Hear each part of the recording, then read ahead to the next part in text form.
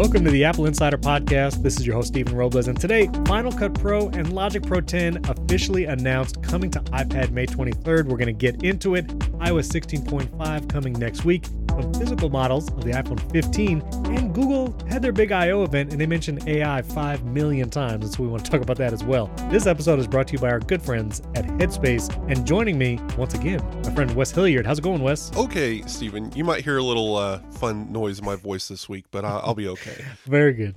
It's called a podcaster's voice. I've been doing it too often. I don't know how you get away with it. But we have huge news to talk about. My goodness, you would think this would have been a WWDC announcement, but no, in a press release, Apple says, hey, Final Cut Pro and Logic Pro 10 coming to iPad. We're going to get into all the details. Before we do, some quick 5-star review shout outs, because we had a bunch, and I want to thank you all who listen and rate the show and everything, because last week's episode actually hit top 20 of episodes in Apple Podcasts in the technology category. And that was, breaking the top 20 here in the US, that's a big deal. So thank you all. That's very cool. That's awesome. Very fun. So Gabrielle Carroll 88 from Great Britain, he says hello to William. Finn Carroll, I wonder if they're related. Also from Great Britain, or they said we're his favorite podcast. Thank you very much. Luca W 12345 from Australia, from Down Under, and I Heart Apple Products from the USA. That is their name.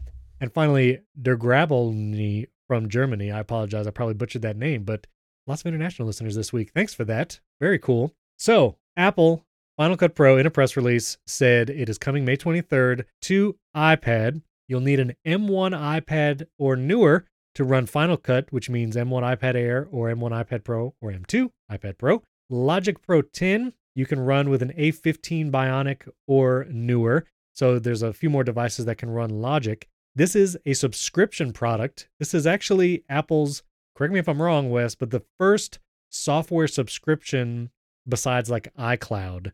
Like for an app. I don't know. The Apple first app. Fitness Plus. I mean, services, yeah, but this is like the first app. Yeah, I think this is the first app that's a subscription. For sure. Yeah, because you could buy certain things from Apple. I mean, especially these apps on the Mac. They're still there. They're still $300. Yeah. But this isn't going to change that, I don't believe. We can get into that. But this being a subscription model for iPad OS is interesting. It's interesting. $5 a month for each app.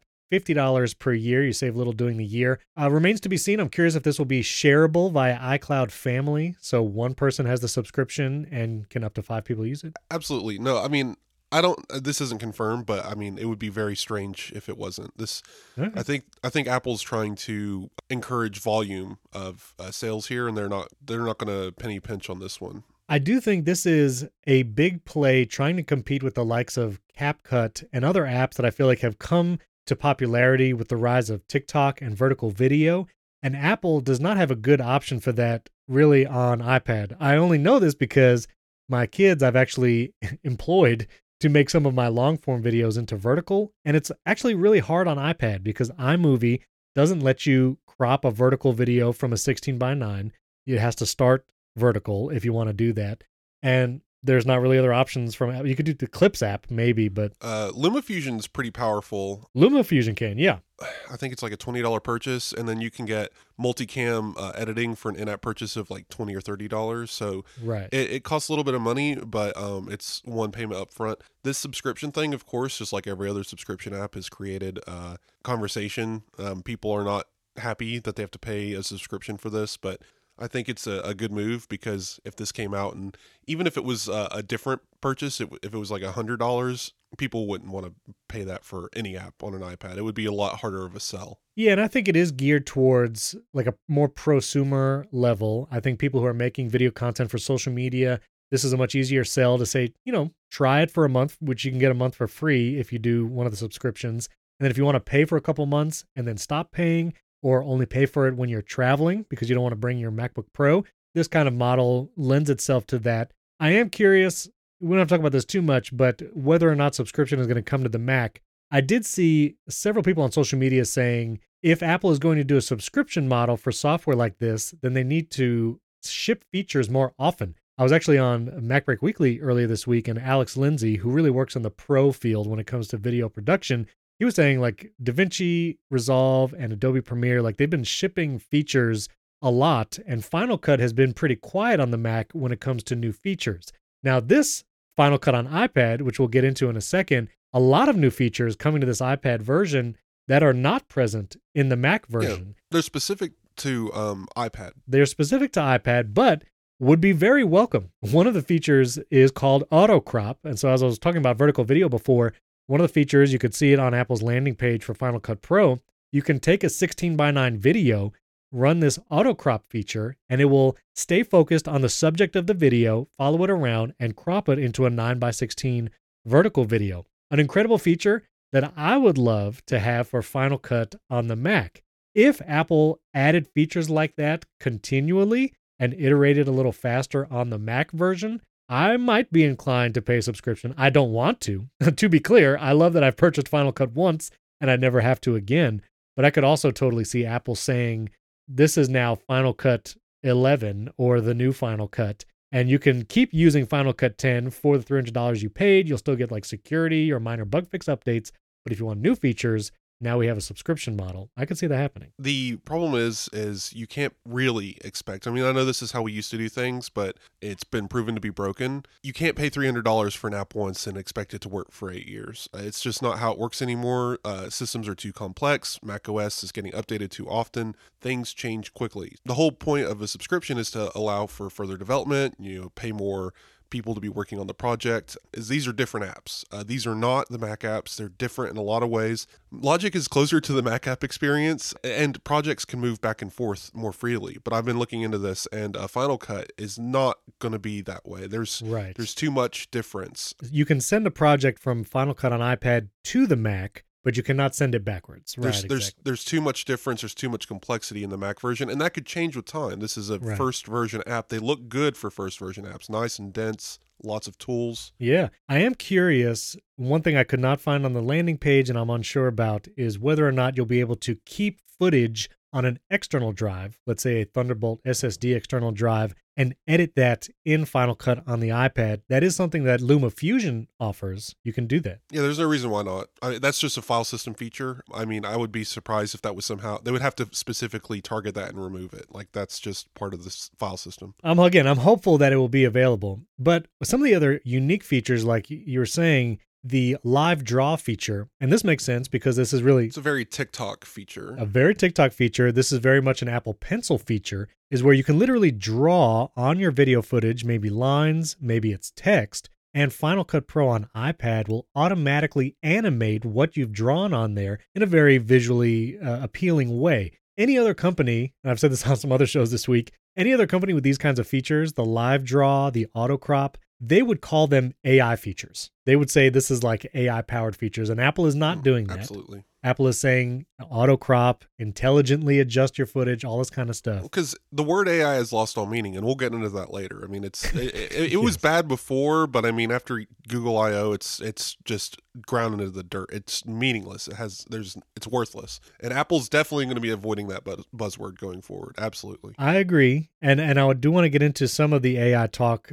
in regards to Google I/O and what Apple might do. Right. But it feels like I'm just going to call them AI features for now on the Final Cut Pro for iPad. I could see a world where your $300 copy of Final Cut for Mac continues to operate, maybe get some feature updates.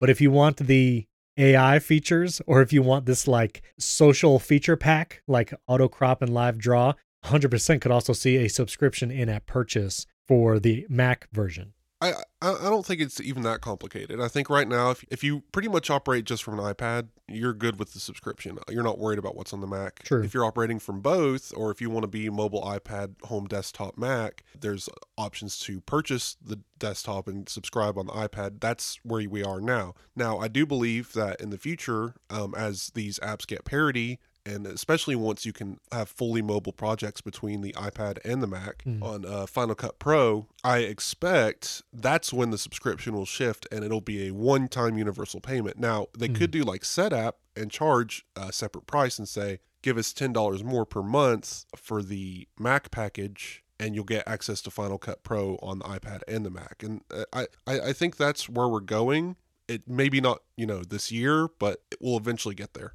I'm very curious how precision editing is going to go on Final Cut on the iPad. There are some unique tools that Apple is showing off, like this jog wheel for precise scrubbing back and forth. Obviously, you'll be able to use the Apple Pencil. hover features for Apple Pencil. I'm very curious how that's going to play into it. And as any listener of the show who has listened for 1 week or more, you know that I edit the podcast on iPad in Ferrite with Apple Pencil and prefer that over any other audio editing software on the Mac. I would argue that Ferrite will still be the better option for now, even with Logic on Oh, iPad. yeah. I have no desire to...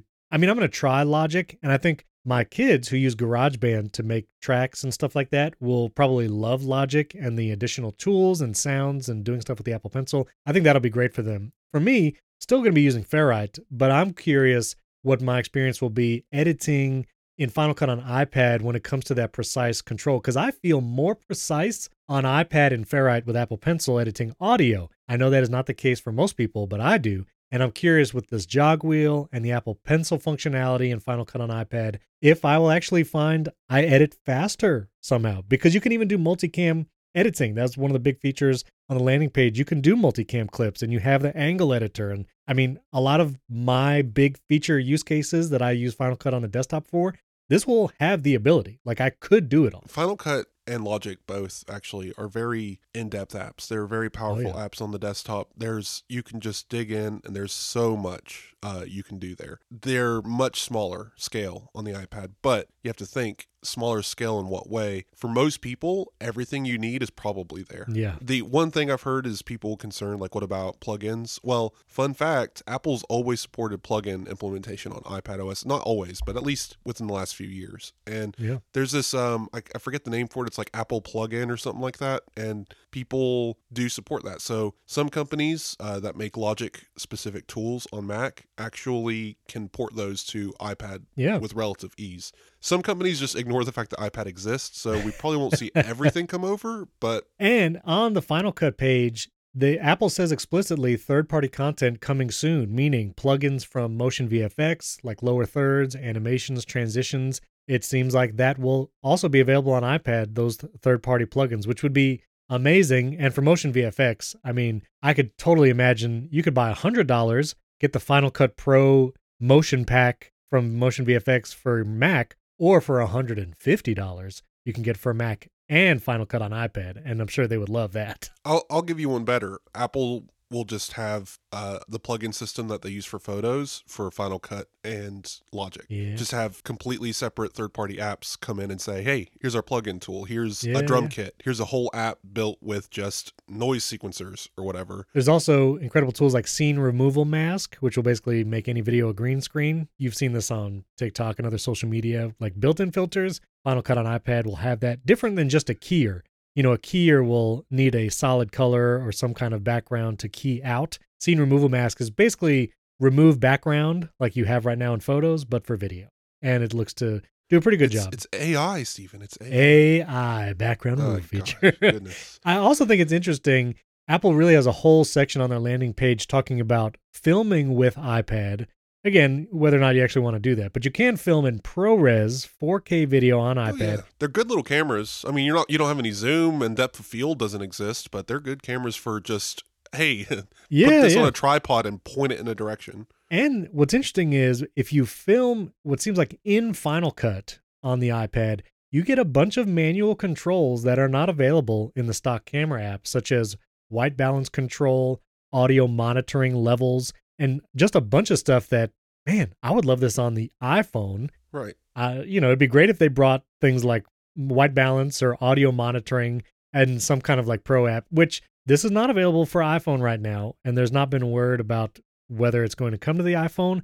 I am hoping one day it will. Well, I mean, you can always download Filmic Pro. That app is pretty excellent. So that's the other thing. People are asking, what does this mean for Sherlocking this year? Well, LumaFusion, Filmic, a lot of those drum beat tools on iPad, those could easily get sucked up by this. But also, this is also an opportunity for other major third-party pro apps to come to iPad and say, look, we can do this too. Yeah. Even with Logic on iPad, it's funny that it's taken this long to come to iPad when the Gorillaz famously made an entire album on iPad in like 2012. It's madness, but they did that. It wasn't a very good album, let me say. It wasn't my favorite Gorillaz album. Sure. But it was a good, considering that they made it entirely on an iPad, was crazy back then. And it's like, all right, here we are like a decade later. Final note on this, I do wonder what this means for iPadOS 17. I've heard a lot of chatter around multi-audio inputs, outputs, that type of control. And these apps do require 16.4, so they need a right now version of iOS, iPadOS to run, meaning that they're tied very deeply to different like settings in the system. They need it to be optimized to run. So I expect these apps coming out now, they're going to be a fun beta period for the app creators to get their footing, but the real true nature of these apps will probably be expanded with iPadOS 17. Yeah, I'm also curious, under the monitor section on the Final Cut Pro landing page, it talks about audio levels again, including for external microphones. And I feel like this is maybe the first time Apple has acknowledged that you might want to use external microphones with your iOS or iPadOS device, and that monitoring levels when you film on iPad will reflect that external microphone volume. And I think I'm hopeful, like you were saying, maybe iPadOS 17, they'll introduce more of that audio control input output, because I mean, if they're monitoring external microphones, because right now it's a black box. If you plug in a external microphone either to iPad or iPhone and you just open the camera app, you have no idea, like, is this using the external microphone? What are the levels? Can I tap the microphone to see if it's getting pulled in? And this solves that. I hate everything about audio on iPad right now. I mean, you can't control outputs. So if I have a dock, there's these docks you can buy that even they work over Thunderbolt and USB-C with like 32 ports on it, right? If I plug in Beats Pill Plus, for example, to the headphone jack, and then one of the USB-C ports is my Audio-Technica microphone that I'm recording from, guess what? The Audio-Technica microphone will take over as the headphone source. Yes. Right? And I can't do anything about it. I can't say, no, I want audio output from this silly speaker that I have connected, or this separate set of headphones, or this different, like, there's nothing. Once the iPad chooses what it's going to default to, that's it. Yep. And of course you can switch to Bluetooth or AirPlay, but I'm talking about physical wired up things. If you connect 3 headphones and 3 microphones, the iPad will pick one and pretend the others don't exist. It's crazy. Yeah, and for what I do with like remote recording and different devices, it is extremely frustrating. And if you want to do it with an iPhone, my goodness, you have to have a lightning headphone adapter. Then you have to have a splitter that takes that TRRS connector, which is the 3 black line headphone connector, split that into a microphone and headphone splitter, and then attach a wired mic to one. It's just a mess. So yeah, I mean, one of these days, I still have the ambition to go back to iPad only. I mean, this may not be this generation, it may be a while, but it could be though. There's literally only like a checklist of like 4 things that I need at this point to really say, all right, Mac, I'm good. One of them's Pixelmator Pro. Come on, guys, make an iPad version of that app. That's such a perfect photo editor. But yeah, audio controls would be a huge step, especially for podcasters. Imagine if you could just throw down like an iPad mini and a microphone and record from anywhere. Like that would be really cool. It'd be amazing. Yeah. So Tuesday, May 23rd, Final Cut Pro and Logic Pro 10 will be available, $5 a month, $50 a year for each. And you can download M1 iPads and newer, and then A15 Bionic and newer for Logic Pro 10. One final footnote on this. Steven, do you have a you have one of those, what is it called, Elgato Stream Decks, and I do. You can hit a button and it just starts playing taps, right? Yes. Yes. So what Wes is alluding to, literally last week on this episode, Wes and we covered this rumor from Analyst 941, which was a curious leaker who came out of nowhere dropping tons of leaks. He was saying Final Cut Pro was coming to iPad, but in 2024, a year from now. Once this press release came out that Apple was releasing it in just a couple weeks, he basically closed his Twitter account, and he, I think, stated some explanation on the Mac Rumors forum. Yes, he posted a goodbye letter on Mac Rumors. To Wes, to your credit, the skepticism approaching a leaker like this, dropping so much.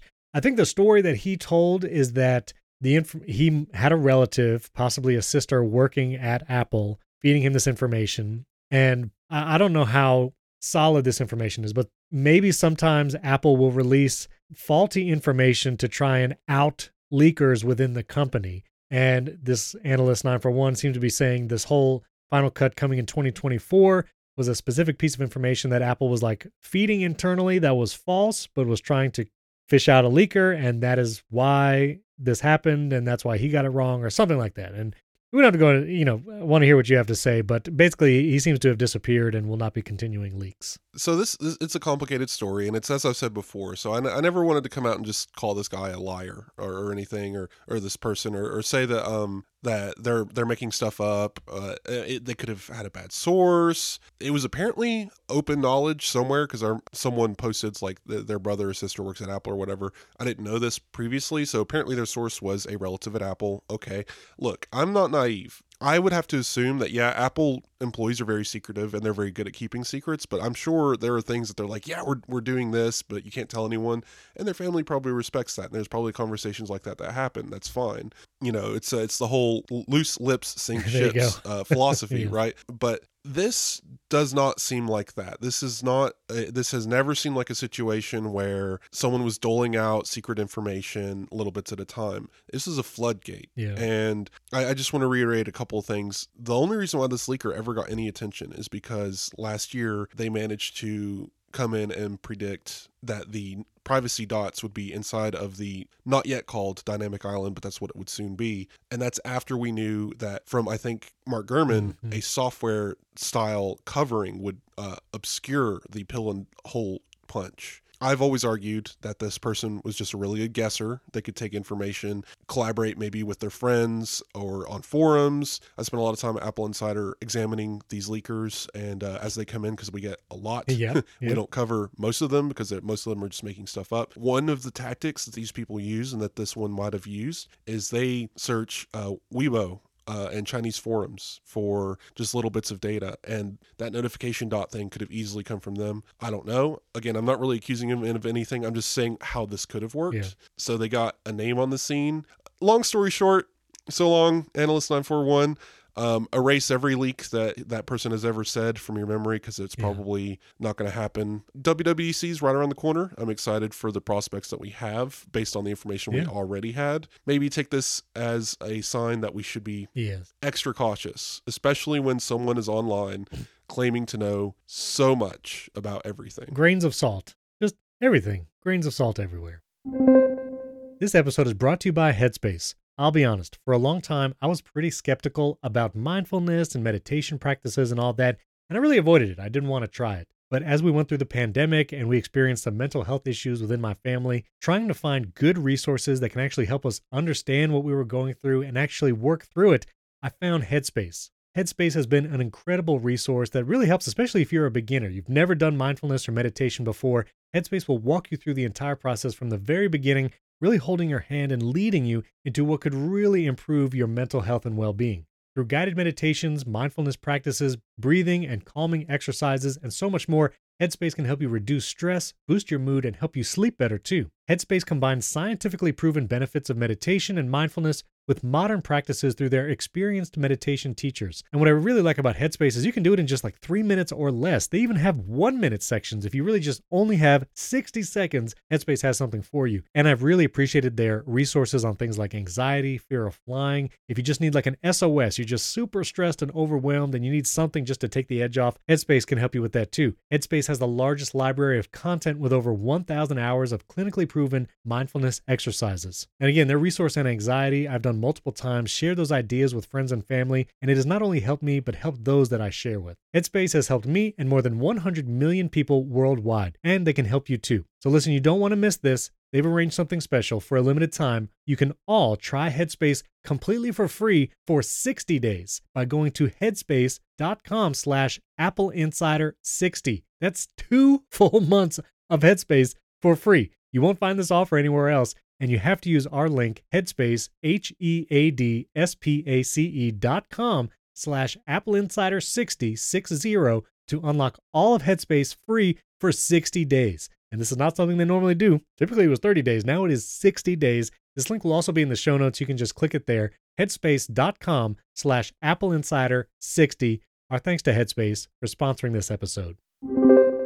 All right, let's go through a bunch of little news bits, and then I want to get to some Google I/O talk. iOS 16.5 and all the updates across macOS and all that should be released next week. We had the release candidate earlier this week. Hopefully bug fixes. I'm just hoping for lots of bug fixes everywhere. The only major update you might see is a sports tab in the news app. There is an update to Matter and Thread in iOS. Basically, we talk a lot about this on HomeKit Insider. Special guest Jennifer Toohey comes on actually on Monday's episode from The Verge, and we talk more in depth about that update. But it's a back-end thing.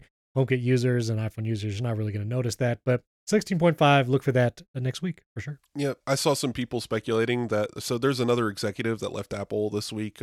He's related to Apple TV Plus acquisitions, and he was one of the guys heading the sports push. And people were like, oh, now Apple's going to give up on sports and close MLS deals and all that. It's like, no, I don't think one guy was behind that. No. The fact that there's a sports tab in news, I think, is interesting. It just shows that they're committed to it. But we'll see what WWDC looks like in terms of sports deals moving forward. But do you think we'll get a 16.6 over the summer? I mean, it's a long time to go without it. I think maybe in August, 16.6. Right. I could see that. Nothing, no features or anything. It would just be more bug fixes. There's lots of bugs to fix. Like a bug fix. Screen time. I'm going to keep beating that drum. Please. Screen time fixes. Please, I beg of you. iPhone 15, there's some physical models. This happens kind of every year now where there's these physical models, basically, of the iPhone 15. They're not actual phones. They're just like these slabs of steel. Slabs of steel but they have been pretty accurate the last couple of years. It actually revealed the iPhone 14 Plus, the larger size for the non-Pro models. These showed that last summer before the announcement. So we have iPhone 15 models now. Not a ton different. The edges are curvier, the more curved edges. Can't really tell anything with the bezel because it doesn't distinguish like what the screen is from what the body is. The camera bumps is more protruding, more pronounced, so more camera.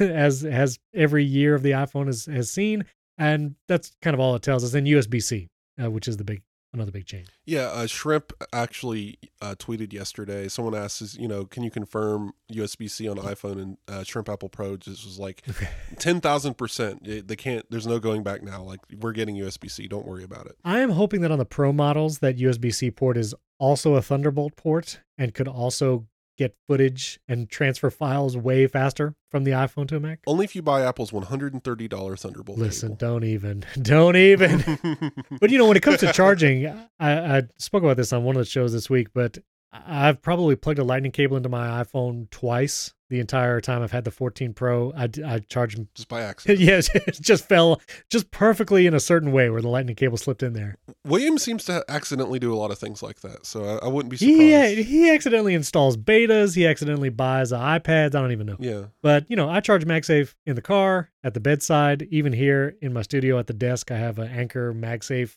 charger. Like, I charge MagSafe everywhere. So, we're now at a point where what I really want is USB-C, maybe on a pair of AirPods Maxes.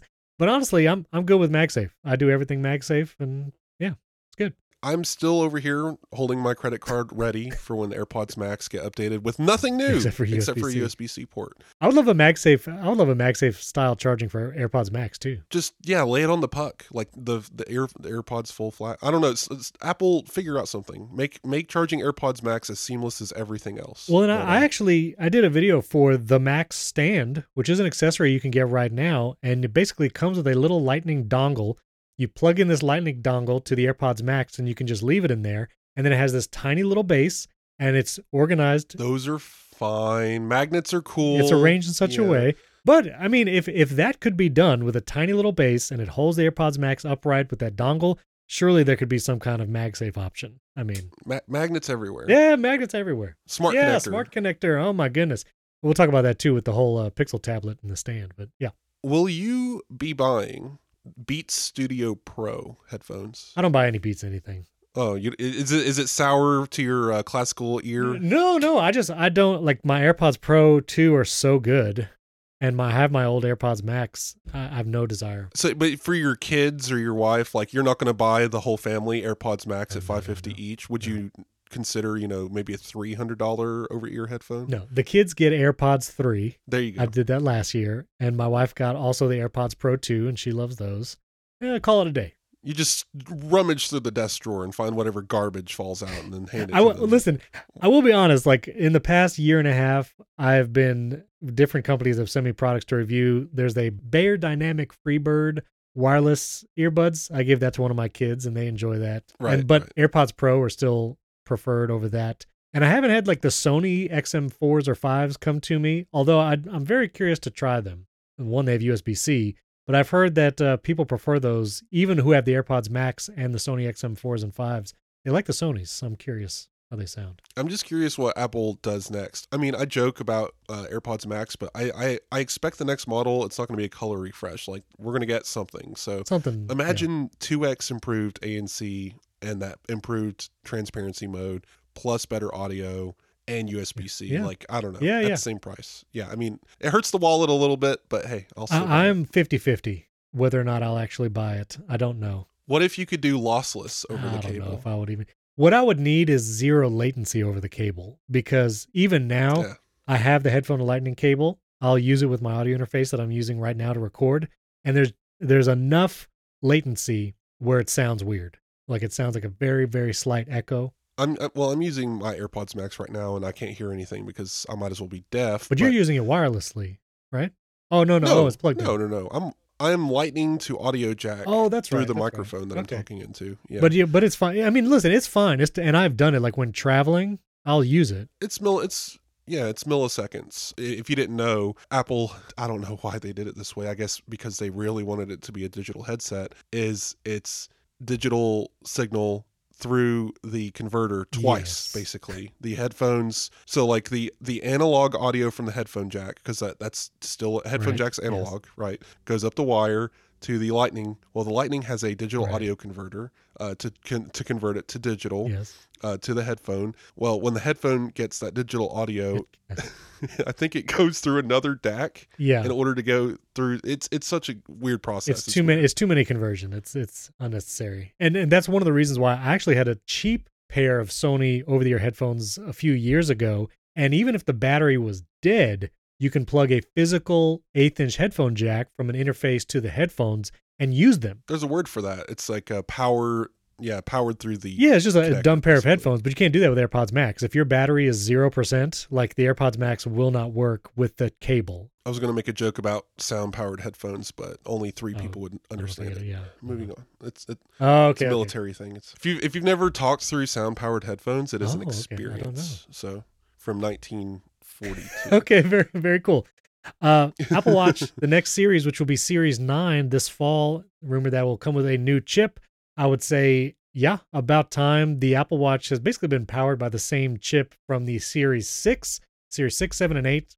It's really been the same chip. It'll still be a SIP, system in package, but the central processing unit, the actual CPU, will be an upgraded model because, the SIP number has increased at, S6, S7, S8. The number has increased because they're adding all of those little gyroscopes and sensors and all the things that make crash detection work. That is the only reason we went from S7 to S8 last year, is those sensors. So this year, going to S9, we're actually getting a new CPU, which will increase the clock speed ever so slightly to make Safari that much springier. So, but also help with battery life. The faster the processor, the less it has to chug along for tasks. So SIP, I believe, is built on like the A14.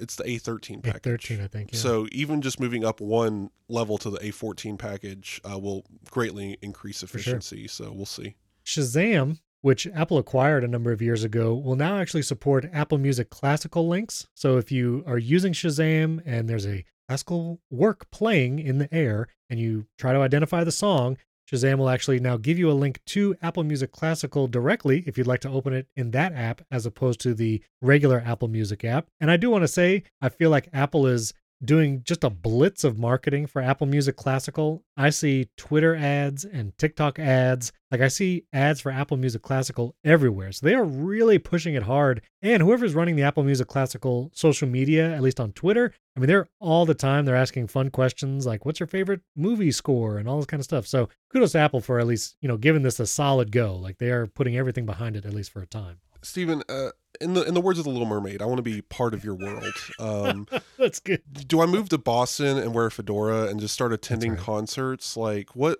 I always see people saying, like, you have no idea what classical music is, and do I have to like start watching Drops of God on Apple TV Plus and sipping wine? That's silly. No, like have a neck scarf, like an infinity scarf. I think the best thing is like have permission to not like a bunch of it, because even me as a classical music fan, like there's a bunch I'm not going to listen to even for fun. And even if I go to a concert, there might be one specific work that I'm looking forward to, and the rest is fine. So it's not like you have to like classical music full stop or not. So I would say if you want to like classical music, I would recommend trying many different pieces, try many different composers, because there's actually composers that I prefer over others. If you really want to try a bombastic piece, listen to Mahler, Mahler. The Planets from Holst is another great one to try at first. I think it's accessible, feels almost like a movie soundtrack. So just try lots of different composers, lots of different works to try and find something you like, and don't think you have to like it all.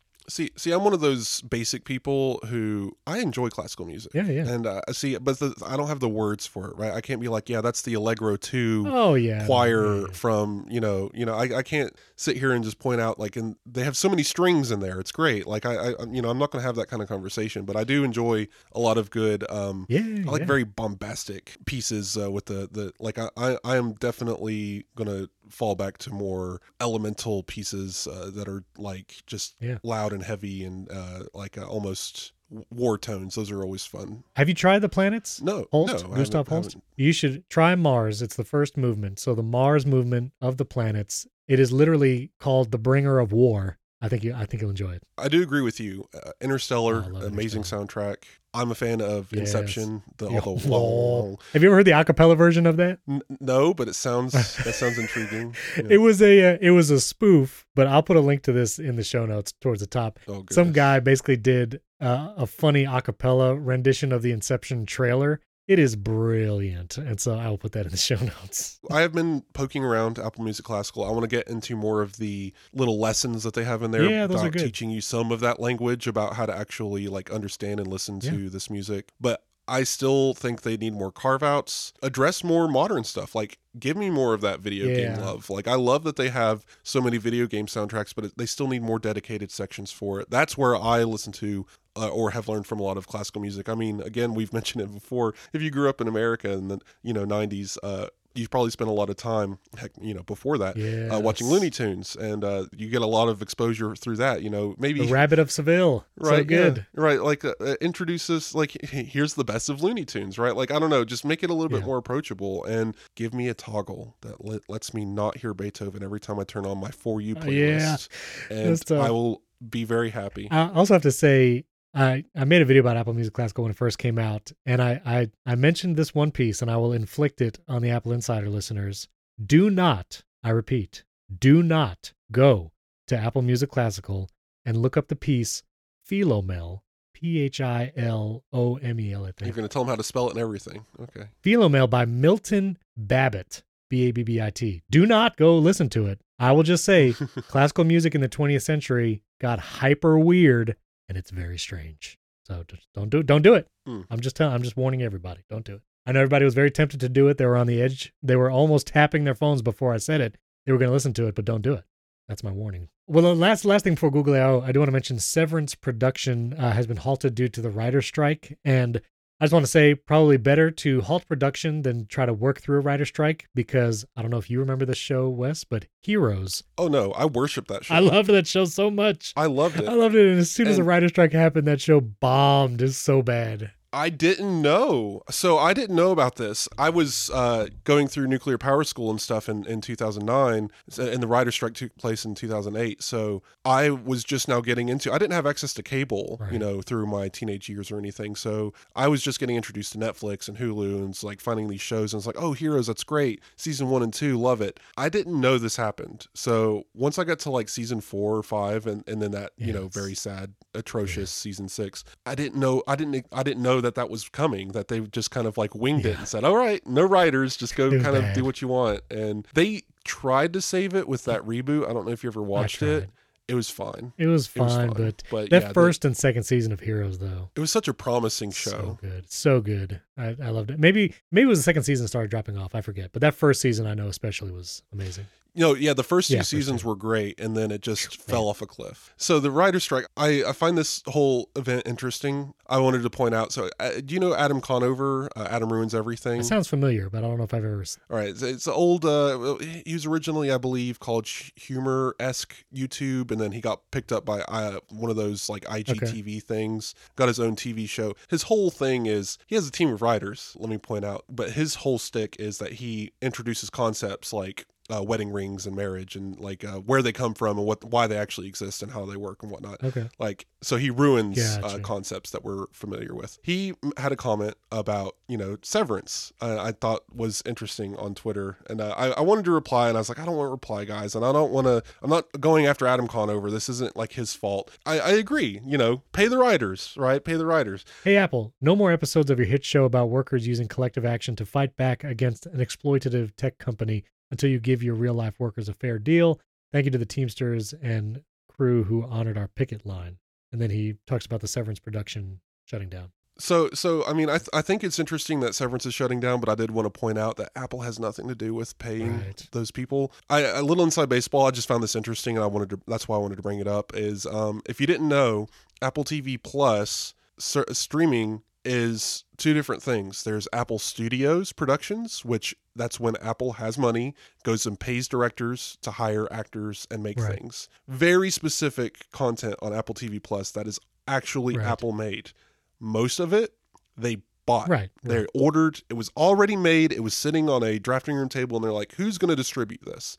And I believe Severance was actually... it's Ben Stiller's baby. It came out of his production company, and there's like two different production companies involved. They're the ones paying the writers. I don't know. I know that's all semantics and it's silly, and Apple has $1 billion. Just throw money at the problem and make it go away. But I just find that even Guy Who Ruins Everything guy can get stuff like this wrong. That's and true. The Writers Guild strike, I hope, gets resolved soon because there's so much writing on it. I believe the stuff that's coming out this year is safe. I think it's all filmed in the can, done. But we're talking about next year's seasons. And that's the morning show got renewed for season 4. Yeah. Who knows what's going to happen with that? Season 2 of Severance. I'm hoping it comes back, though. I'm just hoping it comes back. Oh, Severance is such a perfect show. Yeah. It was really good. And the season finale was amazing. It needs to come back. We need to talk about Google I.O. very briefly. And I want to compare and contrast to looking forward to WWDC.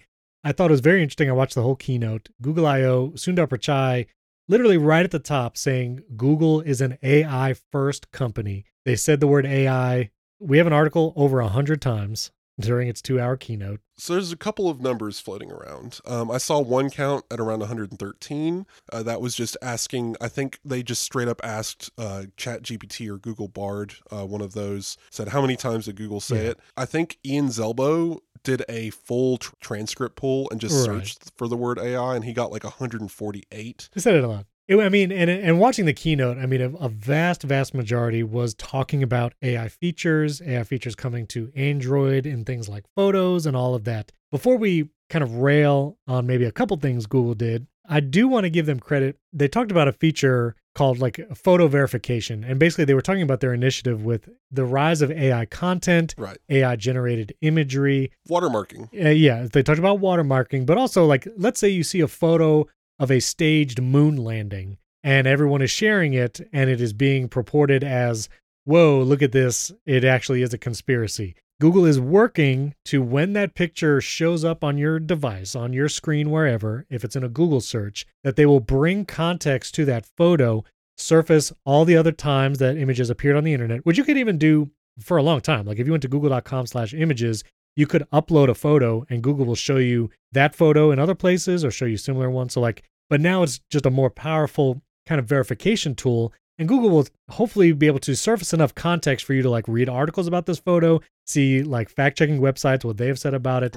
And so it seems like as much as they're pushing into AI, and it can do incredible things, don't get me wrong, that they are also trying to work in the safeguards when it comes to verification and validity and all that. So want to give them at least credit there. Yeah, these are very interesting tools. I do like the safety stuff. Yeah. If you consume regular news, there's a lot of issues with people having an agenda that they want to fulfill and then grabbing like a photo of starving people fighting over food in the streets from like 1980 and saying that this is happening yesterday in Chicago, right?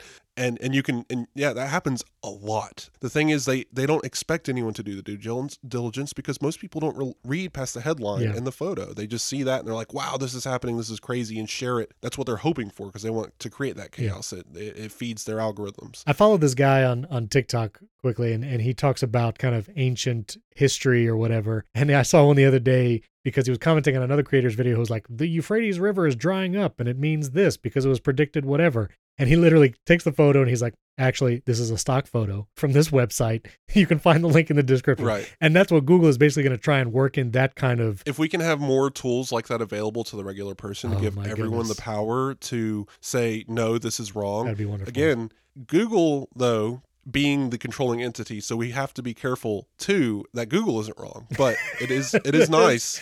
That is one of the things when these tools exist, right? And one of the wild things is it showed what AI is going to do to Google search, which search is still at this moment a huge part of traffic to websites and how people get to places is search. And they showed basically when you search in Google now, you know, imagine longer text queries, longer search queries, and Google is going to have AI-generated results at the top. If you're asking a question, Google might just try to straight up answer the question and not have to send you to any website. They showed they might reference websites on the side in kind of small thumbnail images, but that AI-generated content is maybe just going to tell you what you're looking for. While this may be good for finding the answers to something like where is this actress from or where were they born, this changes the internet. It changes the internet because you're not going to be going to search to go to a website. You're going to be going to Google search to just get the information you want and leave. And I think that is a vast change in how the internet has worked till today.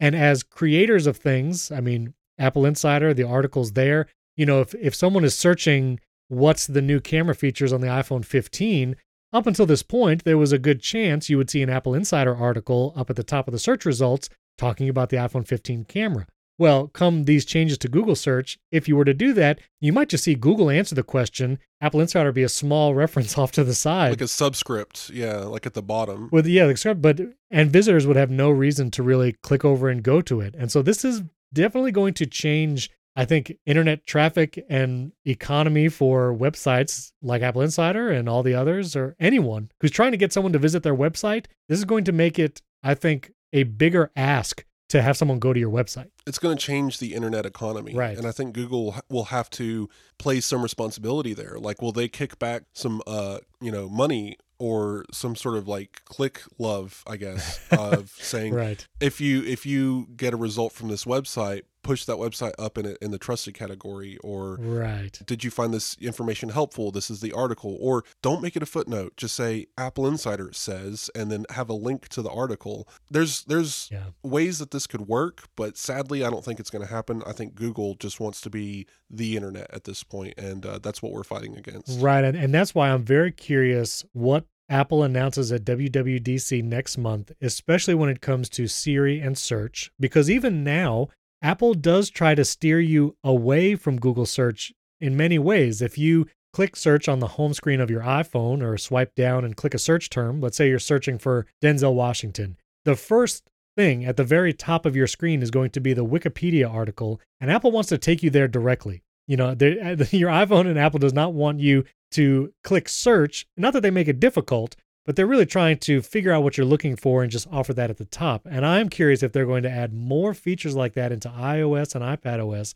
that will just guide you past the search engine to the results you're actually looking for. That's going to be a war we're going to be fighting moving forward. I mean, already I have my default search engine to DuckDuckGo. If I say search web or use the Safari address bar to search, and just type in a query, it goes to DuckDuckGo. Siri by default uses Google. You can't change that. That's just Siri. But Siri has its own identifier, so any search you make through Siri, Google doesn't know that you made it. It only knows that Siri made it. Right. So like there's already work around that. But I think the problem we're facing here is that if Google Google removes revenue opportunities from websites like Apple Insider to continue to exist, and our publications drop off because now these niche, informative tech websites and microblogs and all of these things can no longer fund themselves because no one's clicking on their links. There's no more information on the web, and now Google's scraper bots trying to find all this information will no longer have access to information, right? It's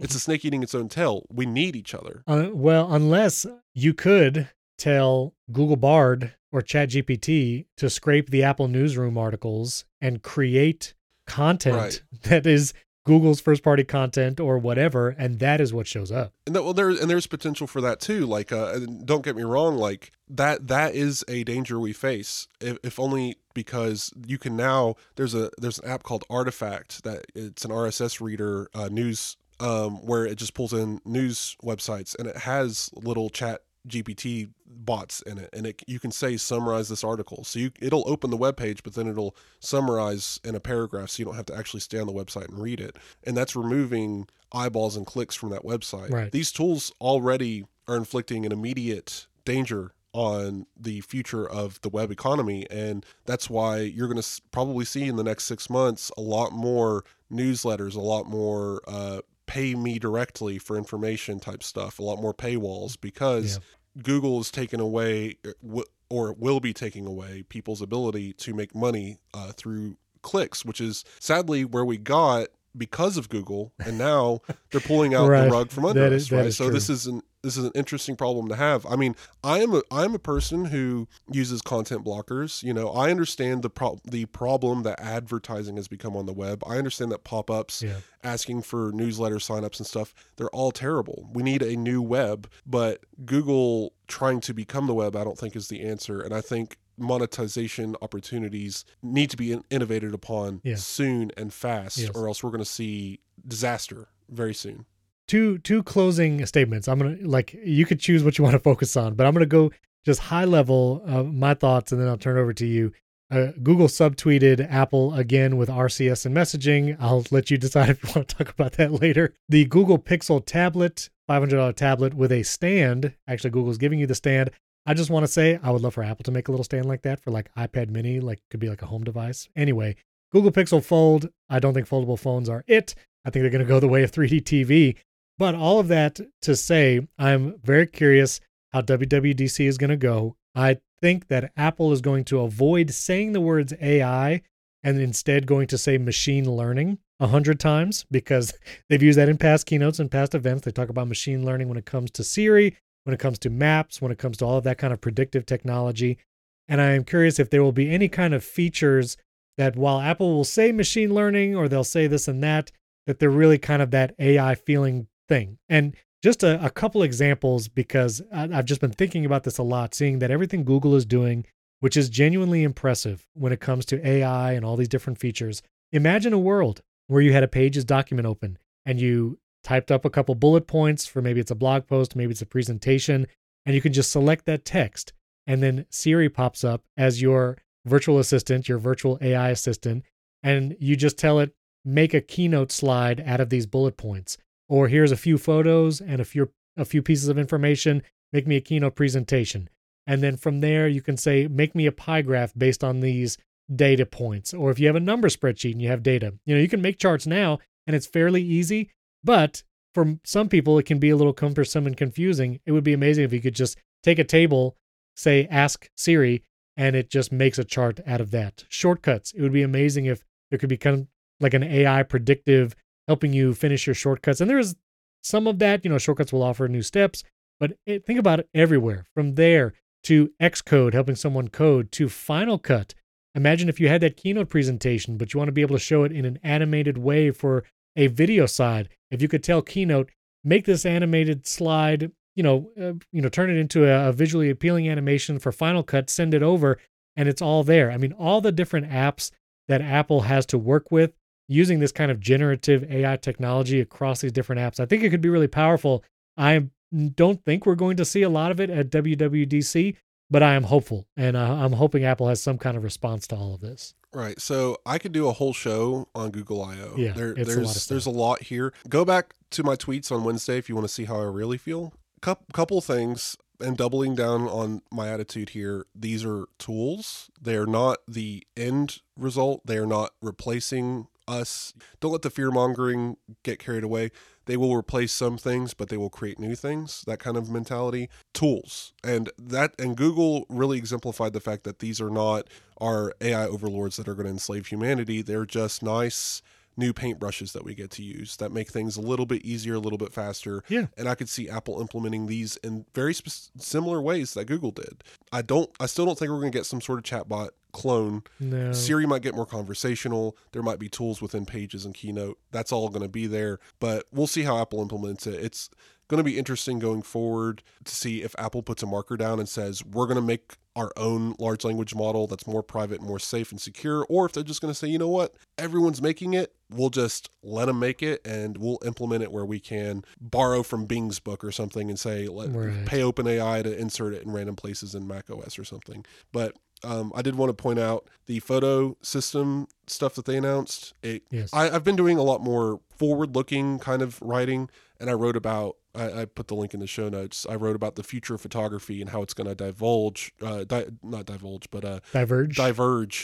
between Apple and Android. Yeah. And Android's going to we saw this with Samsung early in the year with the moon photos. We're going to see AI, gosh, I hate that phrase, AI first photography, where making the photos better rather than realistic as their approach, and let's make that memory better. Oh yeah, get rid of the cloudy skies, remove that person in the background, get rid of that old fire hydrant, you don't want that there. Add balloons, there should be more balloons, that it should be up, just increase the number of balloons until that kid floats away. You know what, that kid's bad, you don't like that kid, just put a whole new kid in there, right? And and artificially just changing, you know what, you always wanted a kid with red hair, change that kid's hair to red, it's fine. Make your memories whatever you want them to be. And I do think, while it sounds like ideal, make every picture look the best it can be, I will say, my dad passed last year, going through old photos where he was just in the background. Mm-hmm. It wasn't a picture of him at all, but he's just in the background. Or looking at old photos from my college days and just seeing what's on the bookshelves in the back and seeing, right, just the things of the time. I have a picture from the house I grew up in, and it was of Christmas morning, and the picture is about the tree or whatever. But in the background, I could see our entertainment center and the stuff. I can hear the emails now, right? So it's not about Photoshop, right? Like there's that. I love one of my favorite stupid YouTube videos from 100 years ago. I think College Humor did it, where they're like, you'll never guess what happens, and they reverse Photoshop a woman on the cover of a magazine into a pepperoni pizza. It's amazing. Right. I don't know, just you can find it, I'm sure, with just a keyword search. Photoshop has been a thing for a very long time. We can alter what photos are, and there is a purpose to that. We can create artistic representations that are beautiful, magazine-oriented, like amazing pictures. I don't think that should go away, and I think AI can help. Oh, God, I'm saying it too. I think that these tools can help improve at that and increase the speed of that and produce more beautiful, amazing content with less effort. That's all great, but leave some messiness to your memories. That's what life is. It's a mess, and you can't have everything be perfect, and you might want that Instagram moment of like, it wasn't actually a hurricane in Florida when I went, see, look, I took away the hurricane in the background and made it just these beautiful waves on a sunny beach. That's great. I get the desire to want that, but in the future, you will look back and regret not having actual access to that information, to that actual memory. And I'm glad that these tools are still optional, right. But I'm telling you, there's going to be a time when eventually it'll be a pop-up and says, do you want Google Magic Editor to make this photo better for you? And this is what it could look like. And it'll show you an option and you say yes, and that other photo's gone forever with one click of a button. Yeah, that destructive nature. That's where we're heading. Yeah. That's where we're heading. I hope that Apple continues down the realism front of these are your memories, these are your photos, and we're giving you what came off the sensor. Right. They might juice up some saturation, they might denoise, right. They might do some things to make the photo better in those terms, but they're not changing the aspects of the photo, and I think that's what's the important distinction here. Yeah. HDR the sky. don't remove the people. Right. Don't change the sky. Don't make this a photo on Mars suddenly. Right. The RCS thing is silly. We've written about it ad nauseum. It hasn't really changed in the last 6 months. Google just, it's your problem. Like you got to fix it, man. Like it's Apple will implement RCS. I trust that they will when it's ready. RCS is still not ready. Go read about that. The Google Pixel tablet, I will pay Apple stupid amounts of money for a speaker dock for my iPad Pro. Yeah. Just Apple, make it happen. Make a HomePod with a screen. Do something in that category. I would love it. A foldable, that's fine. The crease is still visible. It's bad. It's still. I would buy one so I can emulate a Nintendo DS, and honestly, a Nintendo DS would probably still be better. It's fine. We'll see if Apple ever does one. I think the fad is dying. I think Google is pulling a Samsung here, and they heard all the chatter around it, and Apple could be making a foldable, and they're like, we got to get out there first. And then, congratulations, you got out there first in a race that Apple isn't even participating in. So we'll see what happens. But yeah, Google I/O, very interesting stuff. I'm just going to start my own Google podcast and talk about it there. So. just rant. No, that's good. Listeners, let us know what you think Apple might do AI-wise at WWDC, or what you think of Final Cut Pro coming to iPad. You can tweet or Mastodon Wes and myself. All those links are in the show notes. Thanks again for tuning in. We'll catch you next time.